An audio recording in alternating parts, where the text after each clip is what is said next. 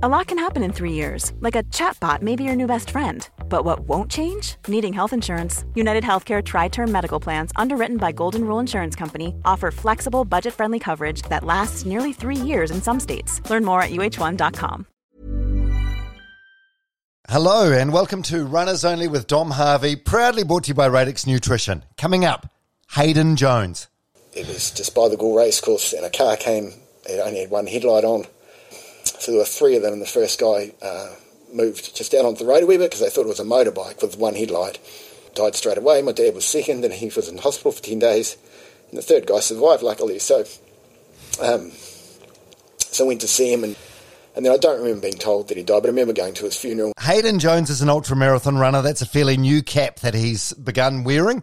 He's also a well-known current affairs TV host. You may recognise him as the face or voice from Fair Go, 7 Sharp, the Good Sorts segment at the end of the news on Sunday nights. It's a really cool feature that he's done for years. He's also a dad and a husband, all roles that he juggles successfully. And one of his secrets to getting it all done? Doing those long runs when the kids are in bed after dark. We cover a lot of ground in this chat, including his early days at TVNZ when he was a journalist working for Paul Holmes on The Holmes Show. Also coping with the loss of his father at the age of 5. It's a tragic story, this one. His father was out running when Hadyn was 5 and was hit by a car that had one headlight and passed away in hospital a short time later.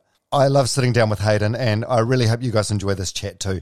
Thanks very much to the sponsors, Radix Nutrition. These guys are doing incredible stuff. They do protein and smoothie powders and freeze-dried meals, which actually taste amazing. These guys have huge plans to take on the world when it comes to health and nutrition, and it is wonderful to have a ringside seat as they do so. Actually, if you're yet to try their stuff, they have a special deal going right now. You can sample their protein powder for free. 5 sample sachets of their 5 different flavours for $5 postage. Those flavours: banana, coconut, chocolate, vanilla, and strawberry. All you got to do, go to radixnutrition.co.nz, that's spelled RADIX, click on drinks, then click on try sample pack. Or you can find the link in this show description. That's radixnutrition.co.nz. All right, let's get into it. Hadyn Jones on Runners Only with Dom Harvey. Hey, Runners Only, yeah, let's get it started. Hey, this is Runners Only with Dom Harvey. Fast paced, slow and steady, anywhere you coming. Just wanna connect for everyone who loves running. This is Runners Only, yeah, let's get it started. Hey, this is Runners Only with Dom Harvey.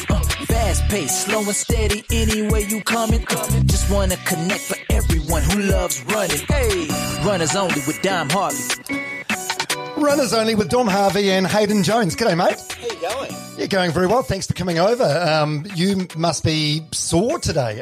We're recording this on a Monday, and on Saturday you ran the Ring of Fire in Tongariro. Yeah, it sounds like a pepper eating contest or something, Ring of Fire, doesn't it? But it was a run round Ruapehu.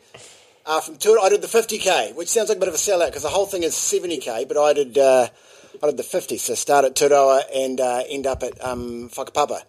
And it broke me. Yeah, so there's numerous with this event, Ring of Fire. There's numerous different events. I'm mad at you though for like selling yourself short and calling it a cop out. It's still an ultra marathon, and 50Ks is nothing for anyone to scoff at, especially when it's an off road thing.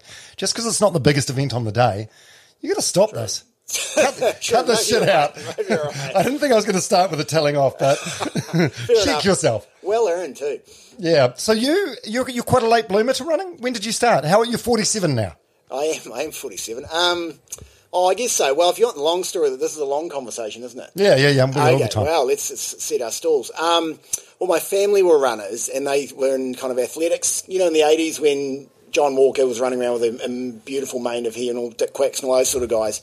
So my mum and dad actually started the Gore Junior Athletic Club, and my earliest memory of running was being very, very annoyed that the family relay, there were 4 by 100 metres and there were 5 in our family and I was about 3, so I wasn't running it. I was never selected for the Jones family relay. Very, very annoyed.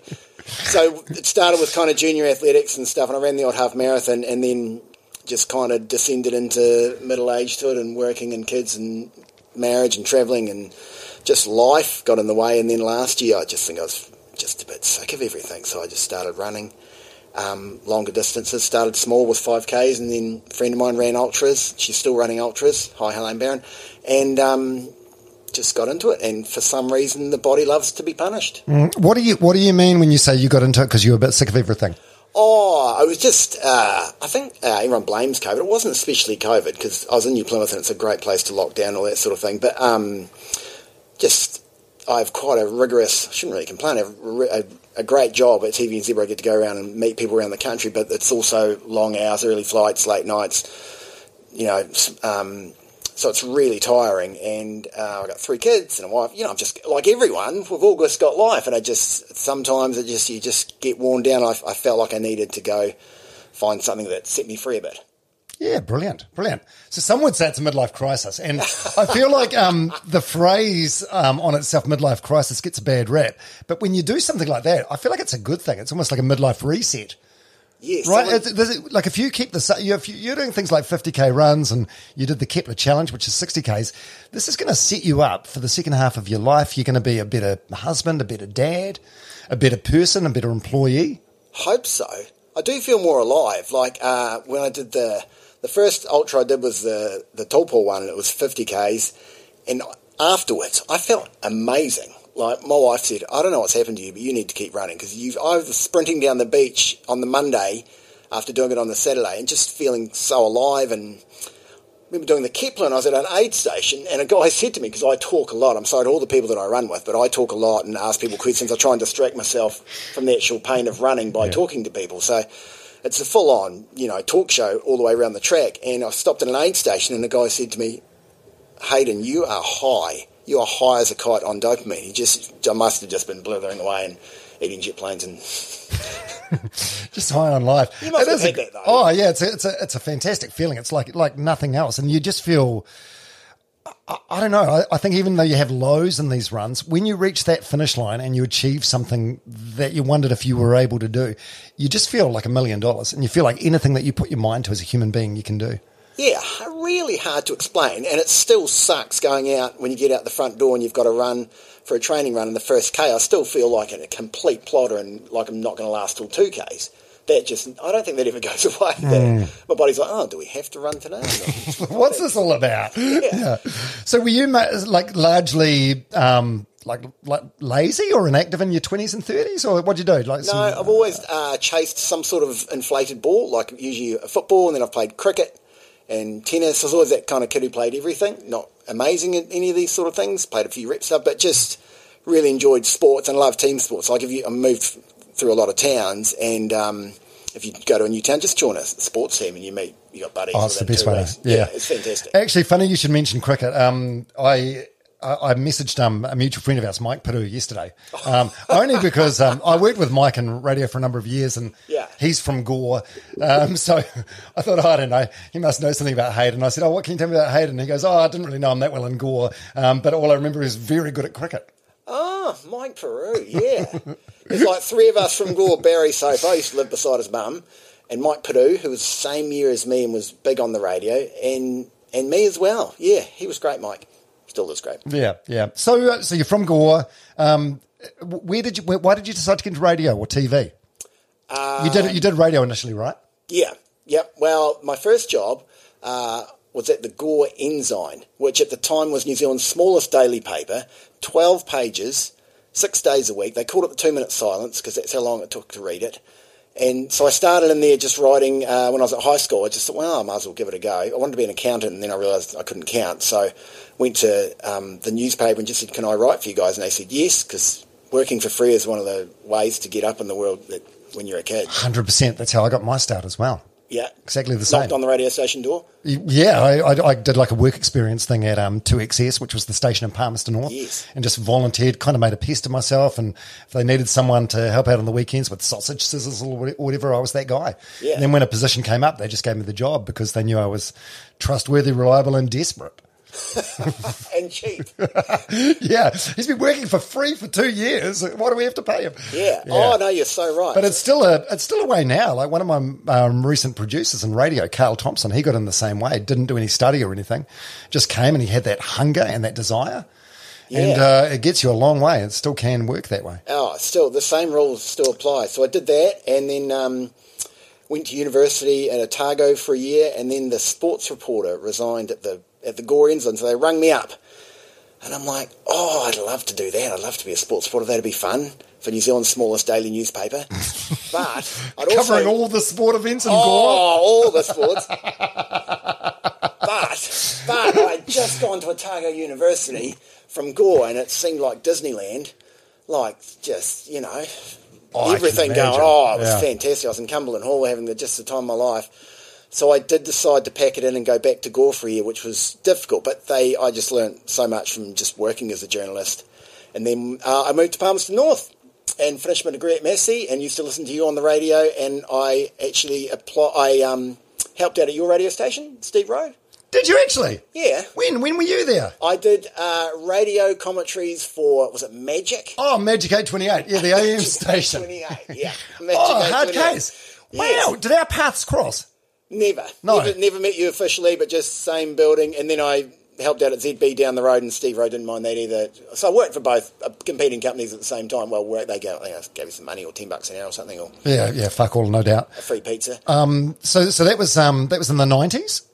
Yeah, mid-90s. Yeah, and then then how did you end up in Canada? You ended up in Canada, right? Yeah, finished my degree, went to Gore, and then the same guy in Palmerston North rang me and said there's a job going in New Plymouth, got a job up there, and you may not remember, but there was the police shot a guy called Stephen Wallace in White. Oh, I do, yeah, smashing windows in the main street of town. The golf club, big story, and I covered that for radio, and that just... must have done a good job, and then started getting offers after that, worked up here for a radio news station, and then went overseas, and we moved to Edmonton with my now wife, and she was doing a scholarship there in physical education, and I tried to get a job in radio. There were no radio jobs, so I just rang up the TV station and went in, and the first two TV stations gave me a job, or offered me a job, so I worked for CBC there, and then I just kind of made coffee and made phone calls, and then in summer everyone took holidays, so they let me do stories. I always remember the first time I was on TV, and the next day the boss comes over, and I had my desk by the water cooler, which no one wanted. He comes over and he gets his cup, and he kind of half fills the glass, and he goes, Hadyn, he takes a sip, fills it up a bit more, and he goes, that wasn't too bad.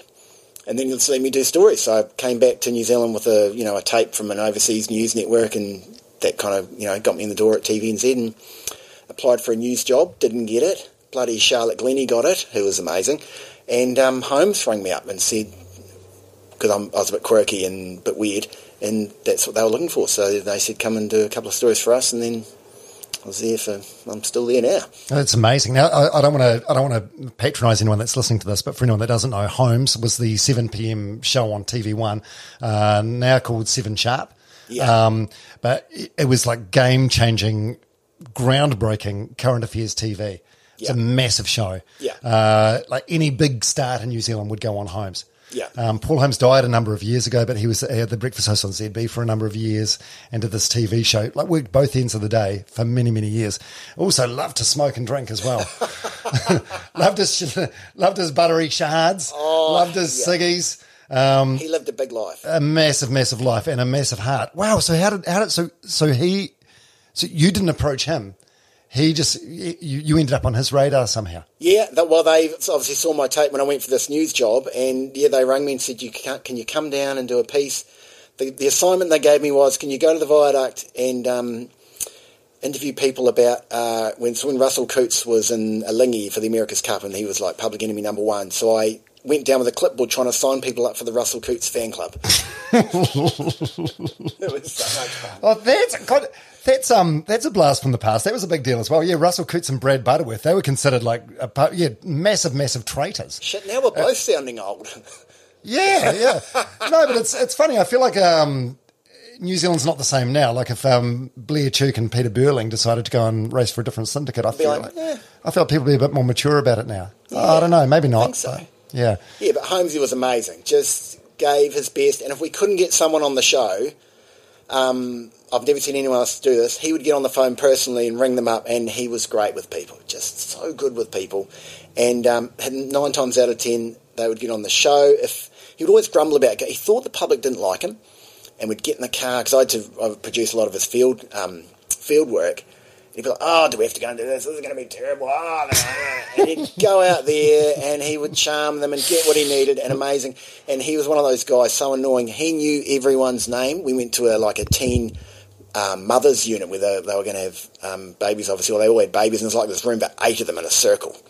And he shook them all and said hi all the way through. I said, oh, yeah, that's pretty good. But on the way out, he said, thank you, Lisa. Thank you, Sharon. Just knew the whole... Is that so? Yeah. And I was like, man, that is amazing. Just, everyone talked about Holmes having like the common touch, or being the man of the people, or relatable, or whatever. Yeah. Did he ever yell at you? He had a notorious tantrum on him as well. I don't want to disrespect those that have passed, but I feel like this is part of the legacy. This isn't shitting on a dead guy. This is part of the fabric of what made him wonderful. We were going to the Hawke's Bay because remember SARS? I think it was SARS. No, that would have been too early. Earlier than SARS. There was a bird flu, or maybe pigs flu. Swine flu. Swine flu. Right, it was one of those. Right.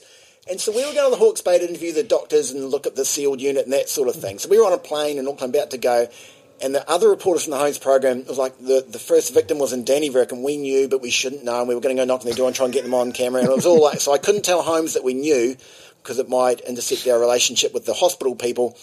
And so he kind of got wind that I knew that something else, and he was like, "You're not telling me what's happening, gang." And we're in the middle of a plane about to take off, and he's on one side of the aisle and I'm on the other, and he's like got his finger at me in my face, like, the name was on the marquee. What's the name on the marquee? And I'm trying to figure out what this marquee he's talking about, and he's talking about the name on the show, and the name on the show is Holmes, and he's Paul Holmes, and you must tell me at all times, I'm bloody never going to forget this.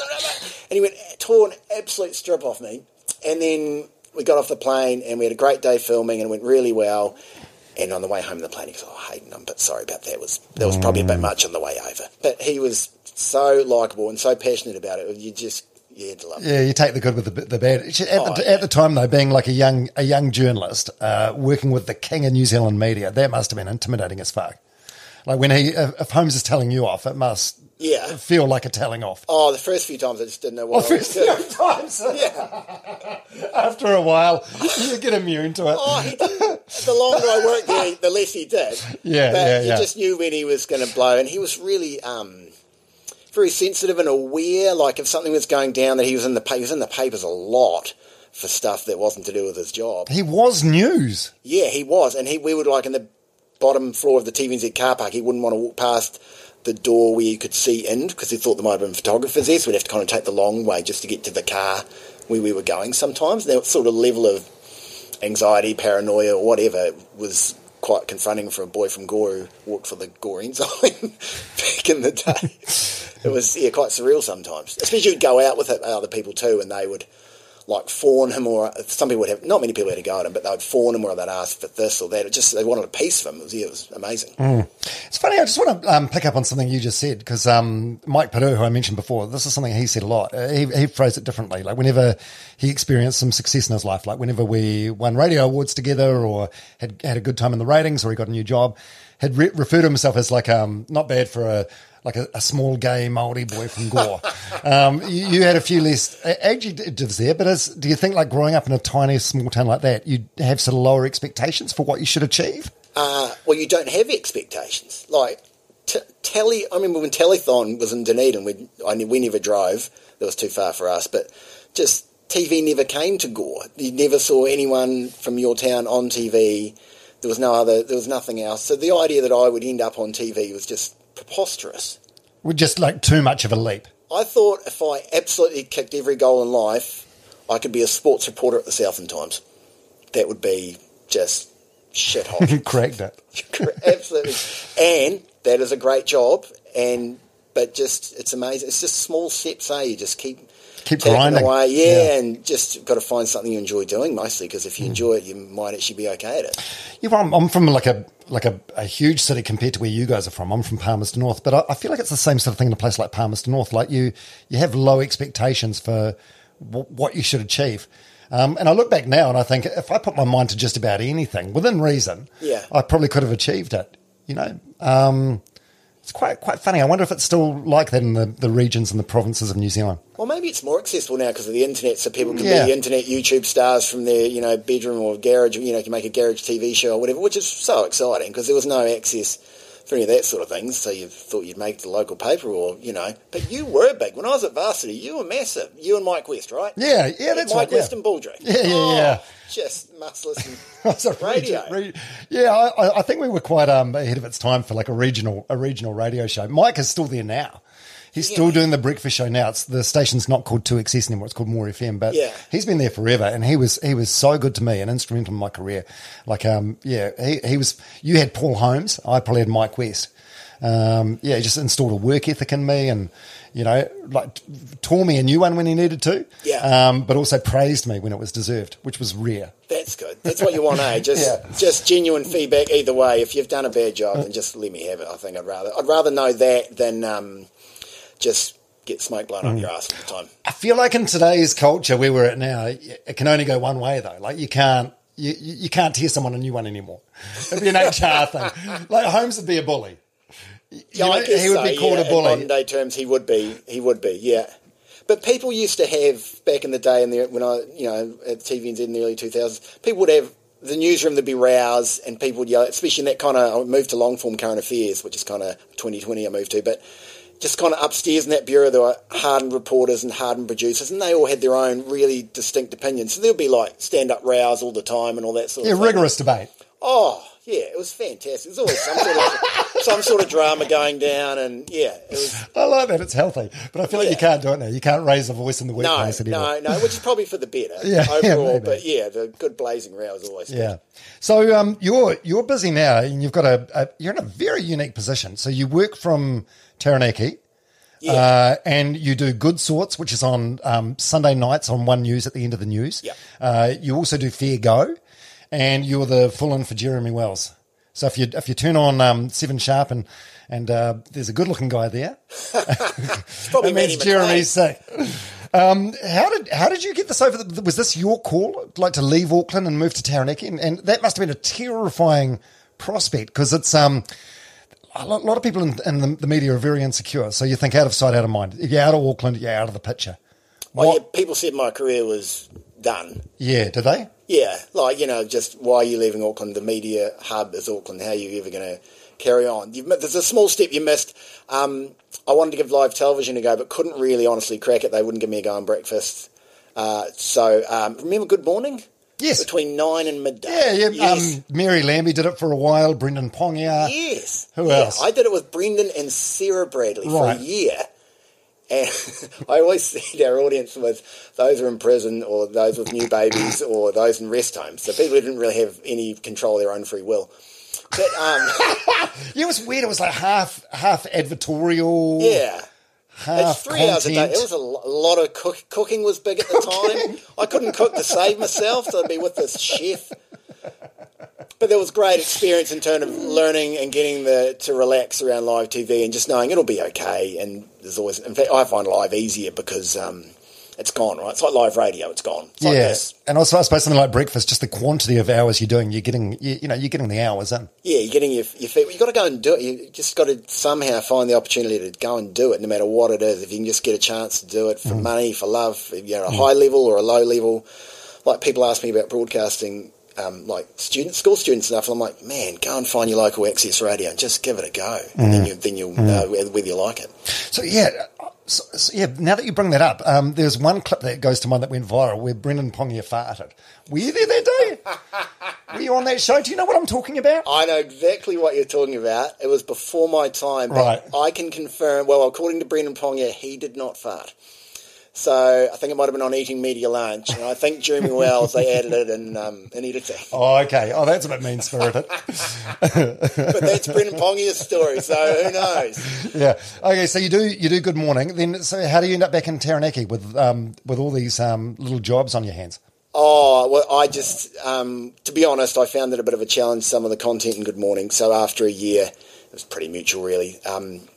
I decided to leave, and I thought that in TVNZ were offering the kind of things I'd done back in Auckland. So it was a bit of a crossroads, really, and my wife had just had her first child. She was about 1, so I was like, she wanted to go home to be close to her family and stuff, and we'd met in New Plymouth, so that was kind of really our home. So I was like, okay, so we went and did that, and I just worked a couple of days a week on Good Sorts and looked after my daughter, and we hit every playgroup in the whole town trying to find the best baking, and we had a great time for a couple of years, and then Seven Shark rang me up and said, can you do some stories for us? So I'm making that change from, there's been so many iterations of that show, I can't remember which one, maybe when Close Up at 7 started. Right, with Mark Sainsbury. Yeah, maybe Sainsbury, yeah. So I was in there, so I helped them do some stories for that, and then kind of became a full-time gig, and I kept doing Good Sorts throughout all that time. So and then kind of just happened by accident. I learned to shoot and edit, which I really love. So that kind of, and so the TVZ kind of gets the finished product, which is a control freak, which we all are really. Yeah, and also I suppose it adds more value to what you can do and makes you more indispensable in a way. Hopefully. Just backing up the truck a little bit. So your wife's family's from Taranaki. Yes. So was there like a much of a debate there? Like you saying to your wife, Santa, this is going to be career suicide for me. I'm going to be fucked, or were you quite open to the idea? No, I was open to the idea, and I wanted to maybe make some own programs, which I had to go at, which weren't very successful.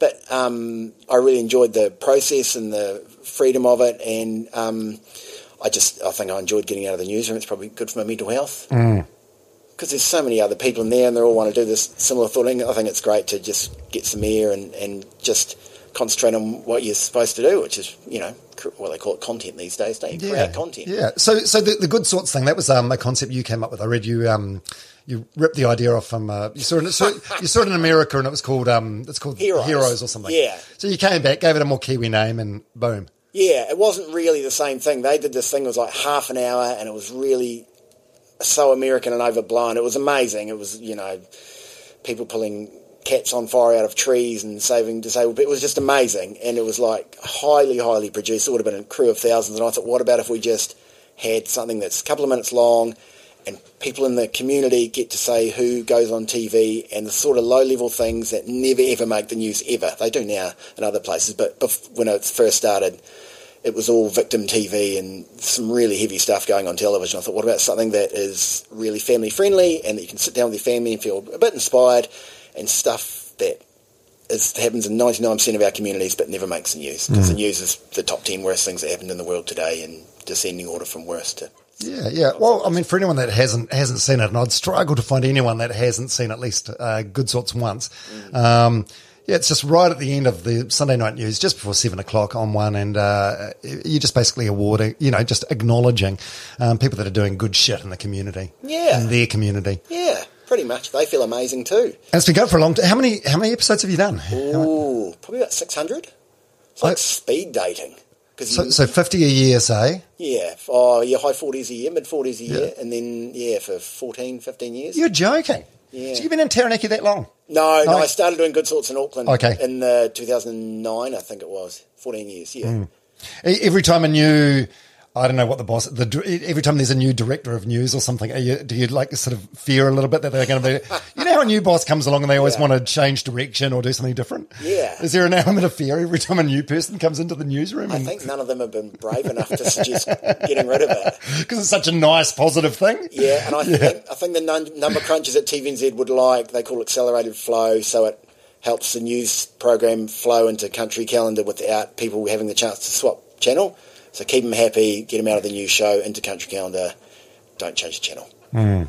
That's what the beat counters would quite say. Quite a science. Is there one that stands out as your favourite of all time? Or is it just you've done too many to... Well, I love them all for the week they're on.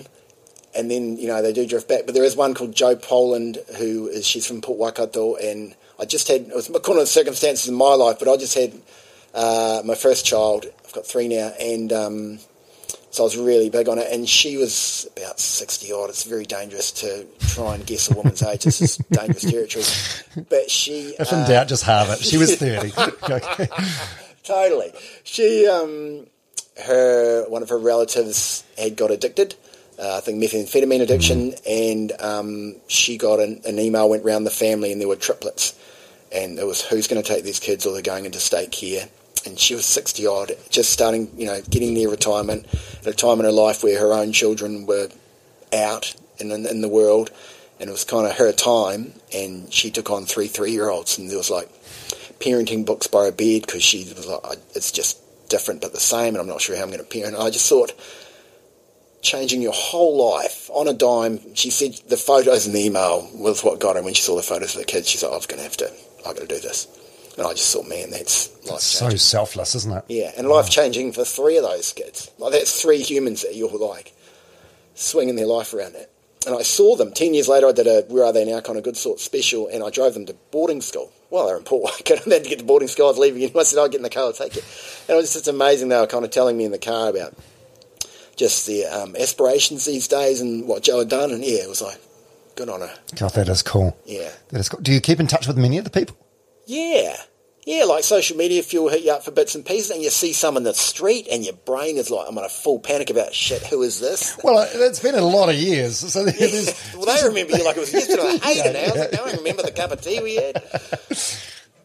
Wow, that's cool. Yeah, but it is really nice. You can go into most towns and there'll be someone you know. So it's a real honour and a joy to be able to do it for so long. And it's also hard work in terms of getting to the place every week, or, you know, someone's Friday nights or Saturday nights with their laptop in the lounge cutting stories madly because you can't miss a Sunday and there's no, I'm sick, I'm not going to do it this week, or I've taken annual leave. That doesn't work either. So it's, you know, I haven't missed one in a long time. So it's a commitment, but it's worth it like anything in life. Yeah, real rewarding. And I suppose there's no shortage of applicants as well. No, and the best ones are like, just kids will go, my mum's pretty good, can you come and see her? So I've done a few of those, and you just back yourself to find something, because no one's boring, you just need to spend the time with them and they'll tell you things. Yeah. Or just like this, really. Sometimes do you go away from a session and go, oh, fuck, it's good, but I haven't, you know what I mean? It's like, oh, it's no, who was the lady you said before, Joe? Joe Poland, yeah. It's good, but it's no Joe Poland. Oh, no, well, you've got to just set your expectations that, you know, it is what it is, so you don't want to create something that's not there, and you've just got to trust their story, and there's just funny little things that people do that don't even know they're doing that I really focus on and find quite illuminating. I can't give you an example at the moment, but there's stuff all the time. Yeah, oh, that's cool. And fair go. Hand on heart, I need full disclosure. I haven't watched it in years, but it was part of the fabric of our family growing up. Yes. Back, I think maybe this is even before TV3 when there was just 2 channels in New Zealand. Fair go was a big thing, and you'd even overhear people at restaurants or supermarkets or whatever, or at the mechanics shouting out, "I'm going to take this to Fair Go." I feel like surely, like over the years with social media and stuff, that's sort of diminished. What does Fair Go look like now? Is it more quirky than what it was back in the day, or it's still same sort of fabric? I think the same fabric is there in terms of that people are really pissed off. And, like, it's the show that, no one wants to be on, because you've either been ripped off or you're ripping people off. So no one wants to be on this TV show. So these people are desperate enough that things have happened so bad that I'm going to tell the country about it in the hope that they'll fix it. Yeah. So there is a real, and you've got to feel for them. The bad guys are still the same. They kind of go into categories. It's kind of your dodgy tradie. They're still out there. They're everywhere. And the problem is a lack of kind of licensing and stuff. You can stick a roof up and no one really, or plumbers, that sort of thing. I'll get in trouble. But there's also crafty corporates. Like, you buy a phone these days, it's like a 4-page contract. Terms and conditions, they're locking you into all sorts of things. No one's reading it. No one is reading them. So there's kind of crafty corporates, your dodgy tradies, there's people that just skip town, there's food producers who stick like 3 chips in the chip bag. There's all sorts of crafty things. They're making big boxes with tiny things in them. And the internet is full of, just don't buy stuff on Facebook, people. The internet is just full of things where good, honest people are just going wrong, they're being duped or ripped off. So, in fact, with the internet and stuff, we're needed more than ever, but people think we're a public service. So they'll send us can you guys fix this? Or this guy hasn't paid me this money, or this thing's broken. I've only had it like 2 weeks. Debt collector. Yeah, pretty much. And then you go, oh yeah, that's great. So we'll come around with a camera next Thursday at 2, and they're like, oh no, I'm not going on TV. I just want you to fix it. And you're like, come on, it's all about content. You didn't realise we're a TV show. Yeah. So this is how the whole game works, is that, you have to go on TV. So. One size fits all seemed like a good idea for clothes. Nice dress. It's a t-shirt. Until you tried it on. Same goes for your healthcare. That's why United Healthcare offers a variety of flexible, budget-friendly coverage for medical, vision, dental, and more. So whether you're between jobs, coming off a parent's plan, or even missed open enrollment, you can find the plan that fits you best. Find out more about United Healthcare coverage at uh1.com. That's uh1.com. One size fits all seemed like a good idea for clothes. Nice dress. It's a t-shirt. Until you tried it on. Same goes for your healthcare. That's why United Healthcare offers a variety of flexible, budget-friendly coverage for medical, vision, dental, and more. So whether you're between jobs, coming off a parent's plan, or even missed open enrollment, you can find the plan that fits you best. Find out more about United Healthcare coverage at uh1.com. That's uh1.com. Yeah, and what aspirations do you have? Like, what do you want to do next? Any goals, or are you just quite happy cruising and doing what you're doing? You seem to have quite a good balance between your family life and your life in Taranaki and the superstardom of Auckland. Yeah, I like to keep creating. So there's 1,000 ideas, and I find the ideas are the easy part in your brain to, and running is one of those things where you've got hours and hours to contemplate your life and where you're going. I'm quite impatient and quite itchy. So, I think I'm just going to keep ploughing on down the track. But I'm very lucky to be able to, live in the provinces, to have those sort of provincial values. Kids can run around in bare feet. We're not, there's no traffic. There's, everyone down your street. I really love that. But also I get to see the best parts of New Zealand on Figo, the worst parts of New Zealand, all in the same week. So that's pretty lucky. Yeah, good sorts and bad sorts. Yeah, you want to be on the Sunday show, not the Monday show. Yeah. Now, you mentioned your wife Xander before, so you guys must have been together a long time. So you went to Canada together. So you met when? Like late teens, early 20s? For those who are familiar with New Plymouth, we met through friends. She was a bit younger than me, so maybe my friend at varsity may have babysitted her. That sounds really dodgy. How big is the age gap? It's 5 years. 5 years. 5 years. So she was really babysitting her younger brothers and sisters. It's quite a get back to them. Yeah. But what was the question? How did you guys meet? We met through that, and then we were friends for a year, and then we wrote letters to each other. Gosh, she was at Otago University, and I was working at Energy FM in New Plymouth. So we wrote letters to each other, and then she came home one summer, and Bob's your uncle, and then I kind of followed her overseas, and yeah. Amazing. It's funny. Little things like that really age the conversation. It's like like writing letters to each other. Is that because toll calls were just so fucking expensive? It would have been, remember when you made a toll call and it was like a $1 zillion a minute or something? Do you remember the $5 all you can talk weekends where you could ring one phone number once for $5, and I'd come home from the pub in Palmy and ring my girlfriend in Dunedin and fall asleep on the phone in the hall because the phone was only in the hall. Just to get value for money. Yeah, they did talk. They had animals on the TV ad. It was a big telecom special. Yeah. People would just talk for hours and hours and hours, like the whole country ground to a halt because they were getting their $5 phone call. I mean, we didn't know any different at the time because it was just how it was. But and people would do their OA and go overseas, and you'd farewell your kids and they'd go over to the UK for a year. You may not hear from them for 3 months. No. Have no idea what they're up to. Yeah, letter writing was the most effective form of communication. Yeah. Fucking crazy. It doesn't seem like that long ago. But imagine that. Writing something on a piece of paper and it arrived with someone half a week later in the other end of the country. It's crazy.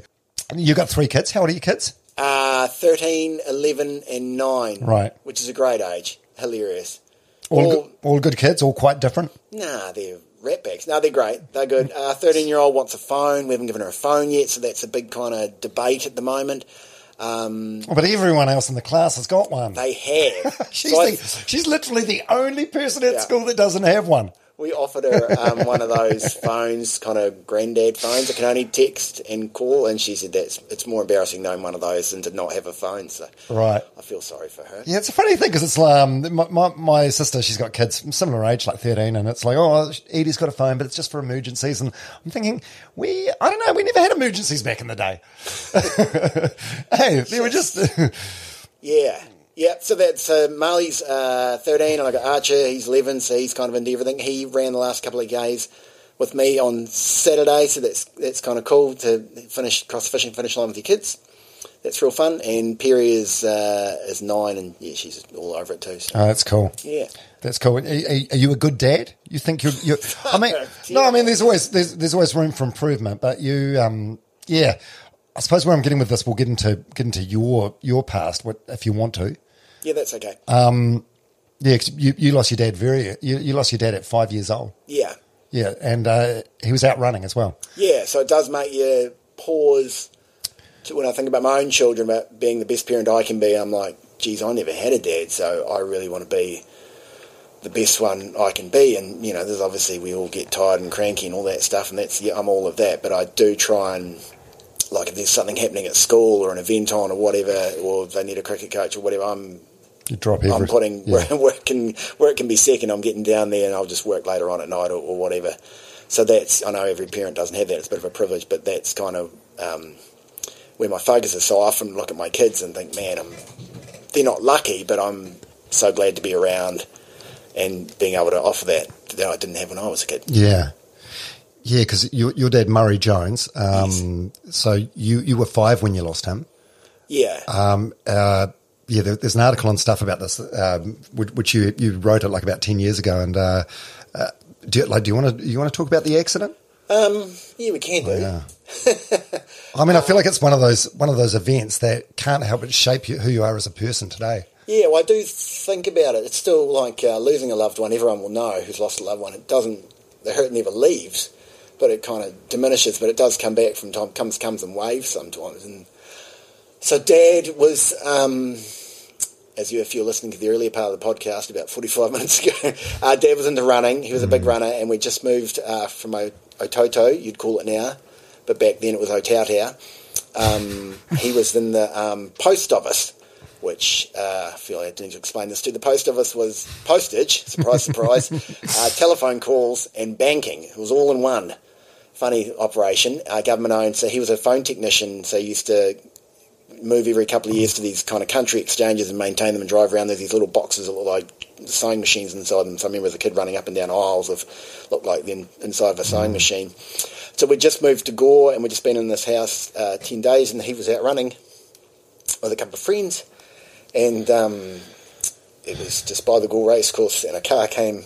It only had one headlight on, and so there were 3 of them, and the first guy moved just out onto the road a wee bit because they thought it was a motorbike with one headlight, obviously, and he died straight away. My dad was second, and he was in hospital for 10 days, and the third guy survived, luckily. So I do remember going to see Dad, and Mum had kind of told me on the phone that because he'd just been in hospital to get his wisdom teeth out. So I said, is it like that? And she goes, yeah, it's kind of like that. And I don't present her because I was 5. So she didn't know how to frame it either. No, exactly, no. Yeah. I've never heard anything about that. But so I went to see him and remember talking to him and that sort of thing.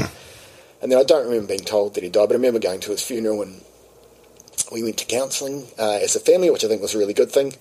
And I remember Scout sucked a bit because we'd have to go to the father and son dinners, and you'd be at the end of the table with the 4 other kids that didn't have dads. And the poor old Scoutmaster was very busy, but that was,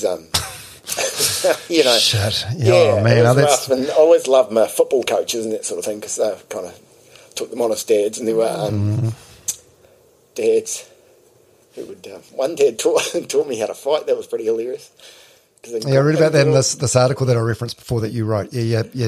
One of your mates, his dad, used to wrestle you and stuff. Yeah. Do you feel like some God, sorry, I'm getting emotional as well. Right. This is a lot, man.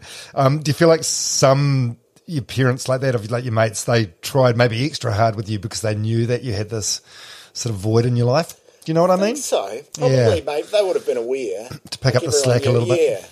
Yeah. That's really cool. That was funny, that wrestling thing. It was like on the lounge floor. And he was like, come at me. And I'm like, okay. And he's like, now, if he does this, do this, and all this sort of stuff. And it was hilarious and really, I guess, it gave me some comfort and that sort of thing. There was a few scraps and gore. Yeah. But, my football coaches, I remember be like, man, wish I had one of these. These were pretty cool. And the old birthday cake when you play with the candles, always wished for a dad. That was a bit tragic. Oh, mate. Yeah. Oh, shit. And in this article you talk about, so the accident occurs and then your dad's on, he's unconscious or he's on life support for 10 days and your mum made you go to the hospital and talk to him. Yeah. Do you remember much about that or? Oh, just, it's funny the stuff you remember. I remember the corridor, like walking down the corridor and going to see him, and I remember kind of his, couldn't see any, like, physical dad. He just looked like Dad in bed, really, and I remember, you have the wires out his arm and stuff, and I remember it felt weird talking to him. Because he couldn't talk back. No, he couldn't talk back. He was unconscious, right? So you're like, hi, Dad, how's it going? And I've been doing this today, and that stuff. But we only did that once, which I think is probably enough. But it was nice to go and see him.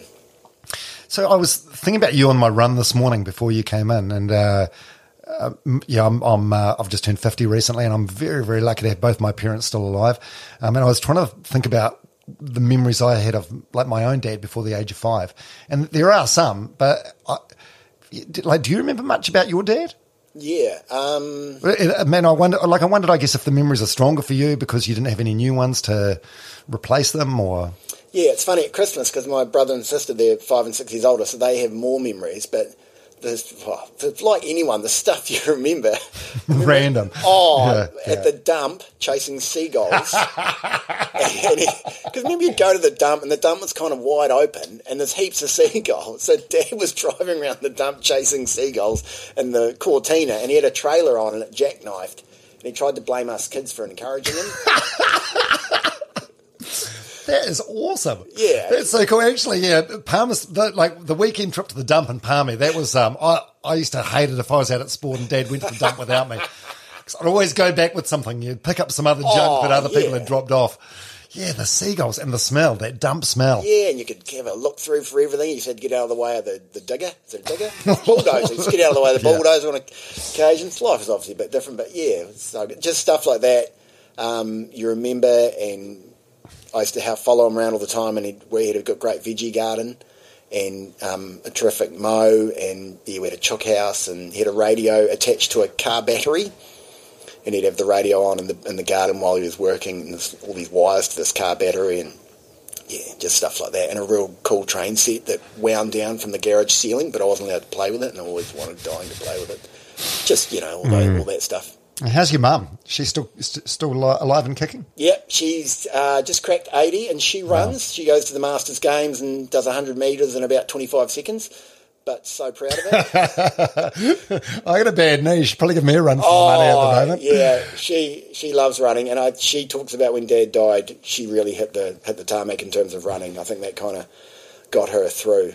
So it's interesting, eh? Like she could have easily gone like the other way and just been triggered by running because of that's the event he was doing at the time. Yeah. So who was in the house? So you, how many other siblings? I've got an older brother and sister. They're 5 and 6 years older. So I think my older sister took on a lot of responsibility of kind of keeping everyone aligned and getting things done. I think Mum obviously helped as well. They kind of worked together. I think it's funny that the way he died, I ran a relay, the Round the Mountain relay in Taranaki. I ran a couple of legs for a law firm a wee while ago, and my leg was at 6 a.m. in the morning and it was dark. So I remember running and I didn't have enough lighting. I remember running along this road and these trucks were whizzing past me. I was like, bloody hell, this is too close for comfort. This is like, I felt this is just, it's really, it's triggered by it, I really. can imagine. Yeah, it's strange. There's sort of the odd thing that pops up like that. But, onwards and upwards. Yeah. I mean, it must be something that, like when your kids are all past the age that you were now, like it must have been something that's like, very clear in your mind when they're the same age as what you were when you lost your dad. Yeah. Things like that. Yeah, it does really make you, just really enjoy those moments that you have with them and take heaps of photos. And sometimes I have a camera out or there's a camera on my phone, all that stuff. Just, you got to make the most of it. Yeah. God, you think he'd be proud of the man you've become? Oh, yeah, I'm not perfect by any means, but I hope so. I think he'd probably get a chuckle out of the running and stuff, and he was quite technical, so he would have probably enjoyed all the technical bits and pieces of tally, because I'm in the technical side too, in terms of making it and getting it up to Auckland. He would have loved all that. He loved. He had a great moustache, which TVNZ don't like my moustache. So they keep telling me to shave it off. You don't have one today. Is it a Movember thing or? Oh no, over summer I usually just grow one, and then the odd time I've grown one during the year, and the odd boss doesn't like it at work. So give me a wee whisper to. Come on, mate. Sort it out. Tidy it up, yeah. Sort it out. We'll get someone else, mate. There's a million other people behind you that can do your job. Yeah. So with the move to Taranaki, I suppose, another person that springs to mind is Matt Chisholm. Yes. Similar sort of thing. Did a bit of TV current affairs stuff. Was hosting Treasure Island. He made a call to move out of Auckland, move down to the South Island, and hasn't worked as well for him, I don't think. He was quite open about being shit canned from Treasure Island last year as the host. Yeah. It's quite funny because whenever something like that happens, they always say, "Oh, you can control the narrative." You can control the narrative. And but he went on Instagram and was very vocal about the fact that it wasn't his call. Yeah, because I worked with Matt, was on Fair Go for a while. Yeah. For about a year or so, and he was great on Fair Go. He loved chasing people. He's such a chaser. But he, I think he'll openly admit he kind of consumed him the demands of the jobs, and you got to get the outlet. So I think going down south for him, he loves it, and I'm very envious of his social media game with his wide open space. He's living in a beautiful part of the country, and wife and kids, and the rest of it's kind of small fry, isn't it? Really. Absolutely. Yeah, it is. It is. How's your mental health been over the years?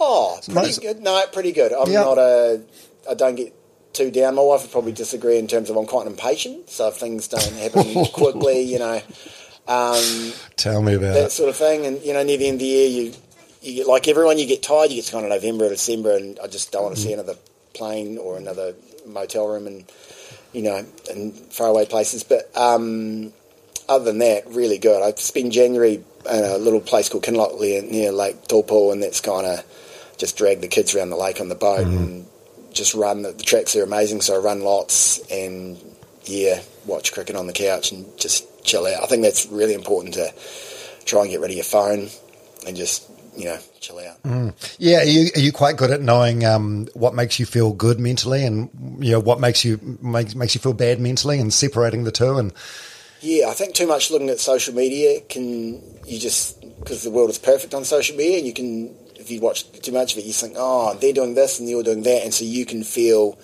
inadequate, like suddenly what you're doing is not enough or whatever, which I think is a real dangerous kind of rabbit hole to go down. Yeah. So I think you need to just ease up on that and just get off it. just get off it. It's hard though, isn't it? Because it's I said, look, you sound like my girlfriend. She's always like, "Oh, you're on Instagram again, just zombie scrolling," and I'm like, "Oh no, but I need to for the podcast." Reality is, I mean, I could put aside like 30, 45 minutes a day where I do my work on Instagram or social media. Yeah. But instead, every time I've got nothing to do, I'll just pick my phone up and I'm on it. And I know it's has a negative impact on your mental health. Yeah. But it's so fucking addictive. It's terrible. It's dangerous. This sounds really cheesy, but we're lucky enough to live quite close. No beach views or anything. We live like probably 300 metres from the beach down the end of our road. Yeah. So take the dog. I got my first dog 4 years ago, and I'm like, we are never getting a dog. And then this dog came into our lives, and man, because it wants to go to the beach every day and just walk down the beach, or it can run with me for about 5k, and then it's had enough. And that's just a great reset. Even if the kids are cranky, take them down to the beach and just throw sticks for the dog, or have a swim, or just it's just that great reset. Oh, fresh air, vitamin D. Yeah, all those things. So were you, you would have been at TVNZ when Greg Boyd was there?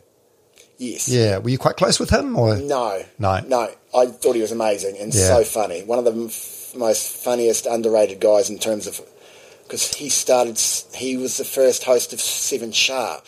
That's right, with Alison Moore and Jesse Mulligan. Yeah, and I just never thought somehow it really showcased how funny he could be, because he was hilarious. So I was obviously shocked when he took his life, but I wouldn't say I was close to him. Yeah, because I had a friend on radio that took his life at a similar time to Greg, and that sort of set me on a social, like a mental health journey of discovery, I guess. And just because my friend Daryl, I thought, if Daryl can be this low, then what's stopping anyone else, being in the same sort of position? So it forced me to make some like big changes, like personally, which is good. Do you feel free doing this now? See what's happened. I've started interviewing you. Yeah. I do. I love what I'm doing now. I feel it's better for my soul. Yeah. I feel good about having good conversations with people with less sort of restriction. Yeah, well, this is the opposite of what you were doing, right? You were on the 4-minute, keep it quick and snappy. Yeah. Get the gags, move on to something else, sort of. Yeah, well, I mean, if this was a radio interview and one of your answers went for like more than, say, 30, 45 seconds, everyone would be looking at the watch like, fuck, tell Hadyn to hurry up. His answer's too long. We got to get to a funny question. Yeah. Sort of thing. But it's nice to have these conversations with people where you can cover some deep stuff and let stuff breathe. Yeah. But no, it's good. This is my wife's worst nightmare, me talking for 45 minutes. And what's next for you, like running wise? What are you doing? You got any events lined up? Oh, well, this was I was going to take a wee break after this, but the internet is full of events. There was this thing down in Oxford I was looking at the other day. It's New Zealand's toughest marathon, and it's I think it's 3.5 k's uphill. So you just go up and down this hill and up another one, and that's in like middle of April. It seems, because I've got to a place where you've already got the fitness. Well, I'm quite fit, and it's like, well, I don't want to completely waste it. I play football during the winter, but it's like, but I don't want to run and kind of grind away in winter either, because running's amazing, but also you're tired and sore sometimes on Sundays, and I'm not a morning person, so I tend to run when it's dinner time, which is not What popular. do you mean you're not how can you, if you've got 3 kids, you must be a morning person? No. What time do they wake you up? Or are they at ages now where they're quite respectful? No, Archie gets up at 7. Right. He'll try and sneak in the lounge and turn the TV on if he can get away with it. But Perry will wake up at 8. We have to drag her out of bed to get to school, by 8:30, 8:45. How old's Perry? 9. 9. And the Wow. 13-year-old's a bit of a sleeper too. So, we're not like early. We've been really lucky. Our kids were never early birds. So, no, I can't. I wish I could get out of bed at 6 and run for an hour and be full of the joys of the world by 7 and, ready to kick ass and take names by 8. There is something very smug and satisfying about getting that long run done, like before sunrise. Yeah. You know what I mean? So you got a 30K training run, get up at 4 a.m, get it done, catch the sunrise and be finished before your kids even wake up. Yeah. It's hard to do to get you out of bed, but once you've done it, you feel $1 million. Otherwise it doesn't, don't you find it just, if you're doing it in the afternoon or evening, it just sort of hangs over your head all day? Oh, yeah, well, you got to know you got to do it. But I've found the joy in night running. So as long as you don't eat too much dinner, give it a bit of time, give it like an hour. I take the dog sometimes because she loves chasing cats, and there seems to be more cats out at night. So the cats are out over, the dog's like all over the place. But you kind of got the place to yourself, so you can run up there's some great walkways in Plymouth you can run up and down, and the moon's out, and there's no one else around. It's really peaceful. Just you get home at 10 o'clock at night, and You're going late. Yeah, night running. Yeah, and yeah. You got a head torch or? Sometimes we'll just run in the with the road lights, but you get back at 10 and you're super pumped, and you're not going to bed for a few hours. Yeah, then you'll be wired. Just the endorphins flowing for a couple of hours. Yeah, and I've got a real joy of a cold beer after a run. I feel like you've earned it. So I do I know all the nutritionists say you probably shouldn't do that, but especially I found joy in getting up in the mountain, Mount Taranaki, so I'd never really got up there a lot, so I've been up there, and there was obviously good training, and just, it's amazing up there. Yeah. What's your relationship like with alcohol? Pretty healthy one? Well, I'm 47 now, so tend to knock it on there. I find I still love a beer, and, there's a few weekends. There's 10 guys from Gore. We all get together once a year, and we give that a good nudge. But most of us are like, by midnight, just got to, because the hangovers are just like never ending. So, no, I'd matured. Yeah, but the boy from Gore, we all gave it a nudge back in the day. Yeah, no different to any other kid. Yeah, it definitely seems like there's a movement in New Zealand towards, non-drinking, not sort of becoming like the fashionable or popular thing, but definitely more of a movement. I feel like more of an understanding of people. If someone says they choose not to drink, you're not going to call them a pussy or or bully them into having just one. Remember that? Yeah. Well, I had David Seymour on the podcast a couple of months ago, and he just prior to the last election, he had like 2 years where he didn't drink at all. And he said he'd go to a bar or something and ask for a non-alcoholic drink. And he said they'd look at him like he's got a penis growing out of his ear, which is a funny way of looking at it. But it's, I feel like that is sort of being diminished now. Yeah, I think I'd like to think it is anyway. The stats would suggest that we're drinking, especially young people. Like, we worry about the young people and all the stuff they're into, but the stats say they're drinking less than we did when we were around. Yeah. So also, back to this marathon, you're talking about the New Zealand's most difficult marathon with a lot of Yeah. You're going to do that? Or? I might give that a crack. And then I was on Facebook the other day and I saw a friend who had run the Milford track in one day. Because Milford track, it's all booked out all year. Well, you can only go in summer, but it's booked out all summer. But you can get the boat there and then run it and then get the boat out at night and you don't have to book because it's still open as a track. And I thought, that seems fun. How far's the Milford track? What's that, 60, 50? I think it's 52 or something. And piece of piss for you. I doubt it. But, just stuff like that. It's like, just have adventures because there's not a lot of adventure left in life. Life is very structured and you can't do this and you can't do that. And, you can eke out the odd adventure. On Saturday, I was stuck in what seemed like the desert on the far side of Mount Uruapihu. Couldn't see anyone, trying to find where the next pole is, suffering away. And there's a part of you that just thrives for it, It's fantastic. Yeah. Oh, the poles you're talking about, like those big metal waratahs, I think they're called. There was no track over there. It was just waratah to waratahs. You're just kind of hopping through rocks. And I got lost for a bit. And then I saw another runner kind of up a few hundred metres up the mountains. Had to kind of go back up there and find the spot. And just you feel alive. I did a run like that a few years ago called the Motor Tapu Challenge, which goes goes from Wanaka to Arrowtown. And I thought, this is a good entry-level ultra. It's like 52, 55K, whatever. Yeah. So not too much further than a road marathon. But fuck, it was the steepest thing I've ever done. So much vert. And I was standing at the start line with my head torch on. The first couple of Ks are just flat on a gravel road before you hit the trail. I was looking around, sizing up all my competitors, thinking, that elderly lady, I'll beat her. Yeah. Those guys, I'll beat them. And I was just smoked by everyone. All these people with poles who obviously knew what to expect were just passing me throughout the run. It was the most challenging thing. And there's parts, these waratahs, these poles that you're talking about as a guide, like you're running along and sometimes they're hard to see. You can't see a competitor in front of you or behind you. But it's the most... I don't know, man versus wild sort of thing, I guess, city dwellers like us can experience.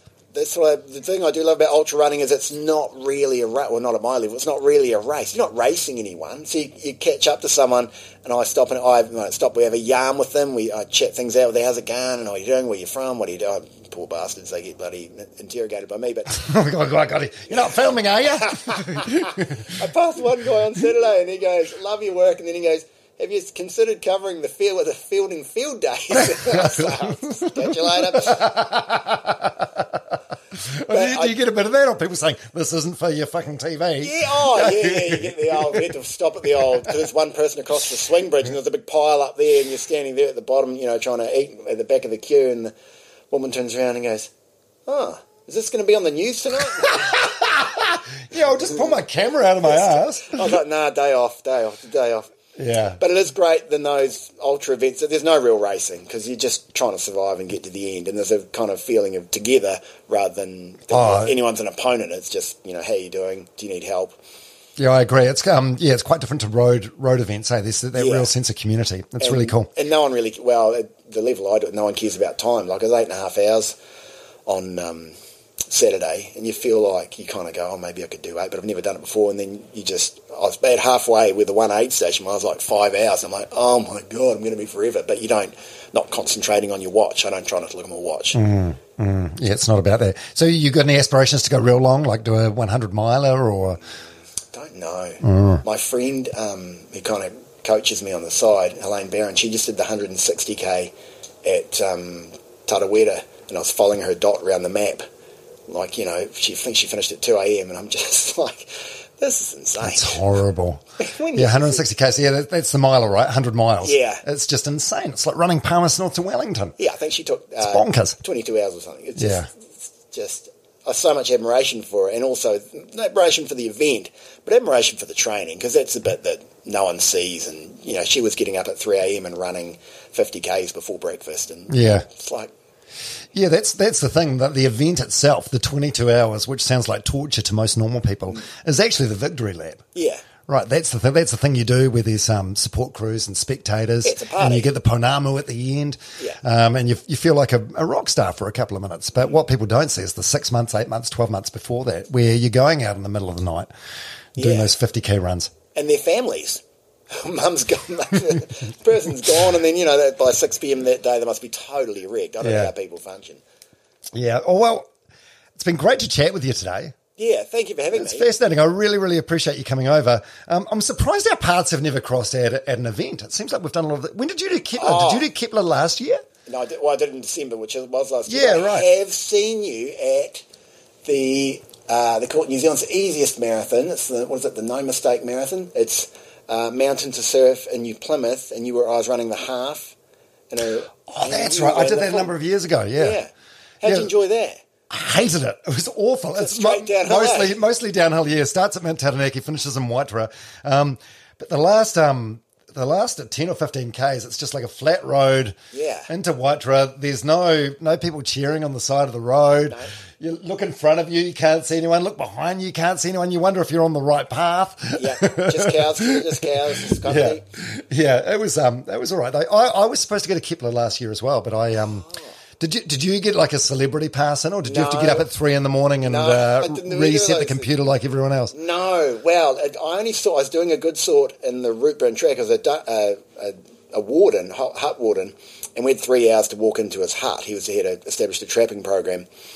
And so we got 3 hours to chat away, and he's told me how he'd done this Kepler challenge and the training he'd done. At the time, I'd never done much running, really back into it. And at the time, I thought, imagine spending all weekend running. God, I'd be unpopular at home. I'm never going to do that. And then bloody Facebook, it came somehow. It must have heard me talking to this Doc Warden in the middle of nowhere in the route burn. And Facebook scrolled down and Kepler challenge, and I clicked interested. And my mum, who must have a PhD in Facebook, like 10 seconds later, my phone's ringing. Are you doing the Kepler challenge? I just saw you're interested in it. I'm like, oh, my God. No, I'm not. And then I didn't think about it again. And then the deadline passed because you got to get up at 6 a.m. to try and get online to get a... It's easier to get tickets to Harry Styles than to get into the... It sells out in like a minute, right? Yeah. And then there's a wait list that's longer than the actual list of competitors. It's crazy. There was none of this, and I thought, so I emailed them, and they said there's a charity entry where you pay $1,000, and you can get in, and there's 20 places of those, and the money goes directly to a Te Anau organisation. I think it was for new cricket pitch, and there was a shade sale at the Kindy or something that year. Cool. And I was like, okay, I think I can do that. And actually, by paying $1,000, it made me really committed, because maybe I'm a tight ass, but I was just like, $1,000 is a lot of... Yeah, I've paid $1,000 for this, so this money could be going to other things in our family. So that made me committed, which is really a good thing. Yeah, you enjoy it? Oh, loved it. Absolutely loved it. Yeah, loved the first 5 hours. Hated the last couple. But the first 5 hours, that's uphill, and then it's downhill, right? Yeah. Uphill to the Luxmore Hut? Yeah. And then all the way downhill? Yeah, so it's 60K, so 30K is in the mountains, but they say the event really begins once you've done the mountain section, because you get down right on the 30K mark, and you think, 30K's a flat, I can do that. But then all the mountain stuff that your legs have gone through. Oh, your legs are just shot? Yeah, so I got 10Ks from the end. I had a mate from Invercargill, and I'd never done this thing before, and he'd never support crude before. I said, can you have a bottle of Coke? So I heard Coke's quite good for you to get you. Oh, flat Coke. Yeah, it's like petrol. Wow, flat's the operative word. He didn't know it was supposed to be flat. So I chugged this Coke. Felt amazing for about a K, and then my stomach I didn't steer it very close. You just need to drop a couple of Mentos in as well. Oh, where to do it, man, it was bad. Jeez. Well, I was supposed to be in last year's Kepler. I managed to get a spot, but I had a knee issue. But the organisers have been kind enough to defer my entry to this year, and I just can't wait. Yeah. I'm chomping to do it. Fantastic. It's like a lifelong goal to do the Kepler challenge. Well, I say no one cares about time and ultra distance, but you get greedy, right? So I did 8 hours in 1 minute. So I'd love to go back and do something with 7. So maybe I'll see you at the start line. I think that's the thing. Once you've done it once, you have like a benchmark, don't you? Like a personal benchmark to compare it to. Yeah, and I met people on that track that had done 7 times, 8 times, and at the time I was wondering why I would have brought them back, but I can see now why they would. Just pray for good weather. Yeah, well, maybe I'll see you there this year. Yeah. Maybe we can share a room together at the Distinction. Is that the place? There's like one hotel where you stay at. Yeah, my friend from Invercargill, he stayed in the room with me at Distinction, and we got up at 5 a.m. Sorry, this podcast will never end. We got up at 5 a.m. and we're like, let's role play this. what's going to happen, because what am I going to forget? Because I forget everything. So I got all my bag on and I got my drinks, got my food, got my running shoes, got my number. What can go wrong? Cock a hoop. Got out, got in the car, got to the start line, 10 minutes to go. Looked down and I'm like, that guy must be on home detention. He's got an ankle bracelet. And then I'm like, that's a transponder that you need for your time. So my friend Nick drove 140 k's back to town to get the transponder, and I got there with a minute to go. He put it on with a minute to go. But at the start I was panicked, but then at the end I was just sitting there chatting to the guy with a steward, and I was like, look, it's 8 or 10 hours of running. If I start 5 or 10 minutes late, is it really going to matter? Yeah, that's true. That's a good way of looking at it. Yeah. But did you manage... so you managed to start with the rest of the pack? Yeah, right at the back, right. Which I do like starting at the back, because you can pass people, which is good for your morale, in saying that it's not a race, but it always makes people... You'd rather pass people than be passed. And there's plenty of people to chat to on the way up, and it also makes me go slow, so you don't... We've all sprinted out of the gate and then paid for it later on. So. 100%. You say it's good starting at the back. Hello, this is Kanye, my dog. He just arrived.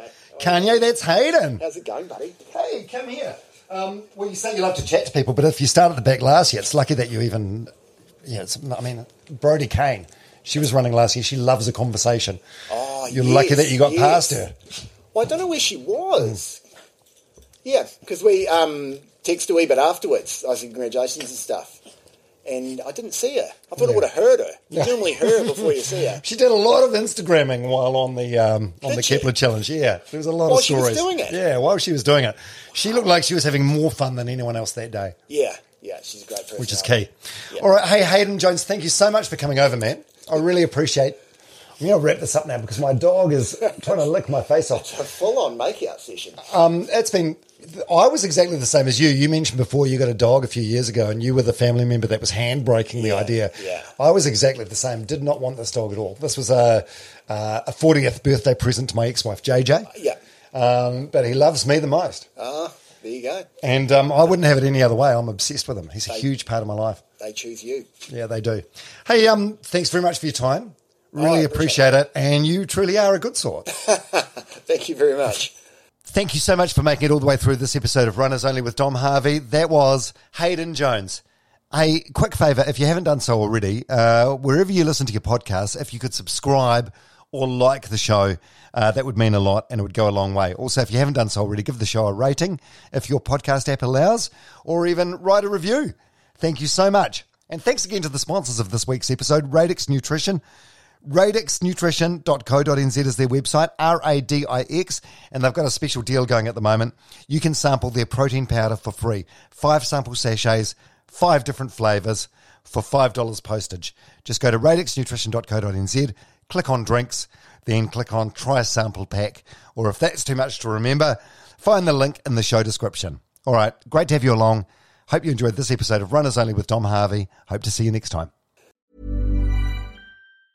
Planning for your next trip? Elevate your travel style with Quince. Quince has all the jet-setting essentials you'll want for your next getaway, like European linen, premium luggage options, buttery soft Italian leather bags, and so much more. And is all priced at 50 to 80% less than similar brands. Plus, Quince only works with factories that use safe and ethical manufacturing practices. Pack your bags with high-quality essentials you'll be wearing for vacations to come with Quince. Go to quince.com/pack for free shipping and 365-day returns. Mom deserves the best, and there's no better place to shop for Mother's Day than Whole Foods Market. They're your destination for unbeatable savings, from premium gifts to show-stopping flowers and irresistible desserts. Start by saving 33% with Prime on all body care and candles. Then get a 15-stem bunch of tulips for just $9.99 each with Prime. Round out Mom's menu with festive rosé, irresistible berry chantilly cake, and more special treats. Come celebrate Mother's Day at Whole Foods Market.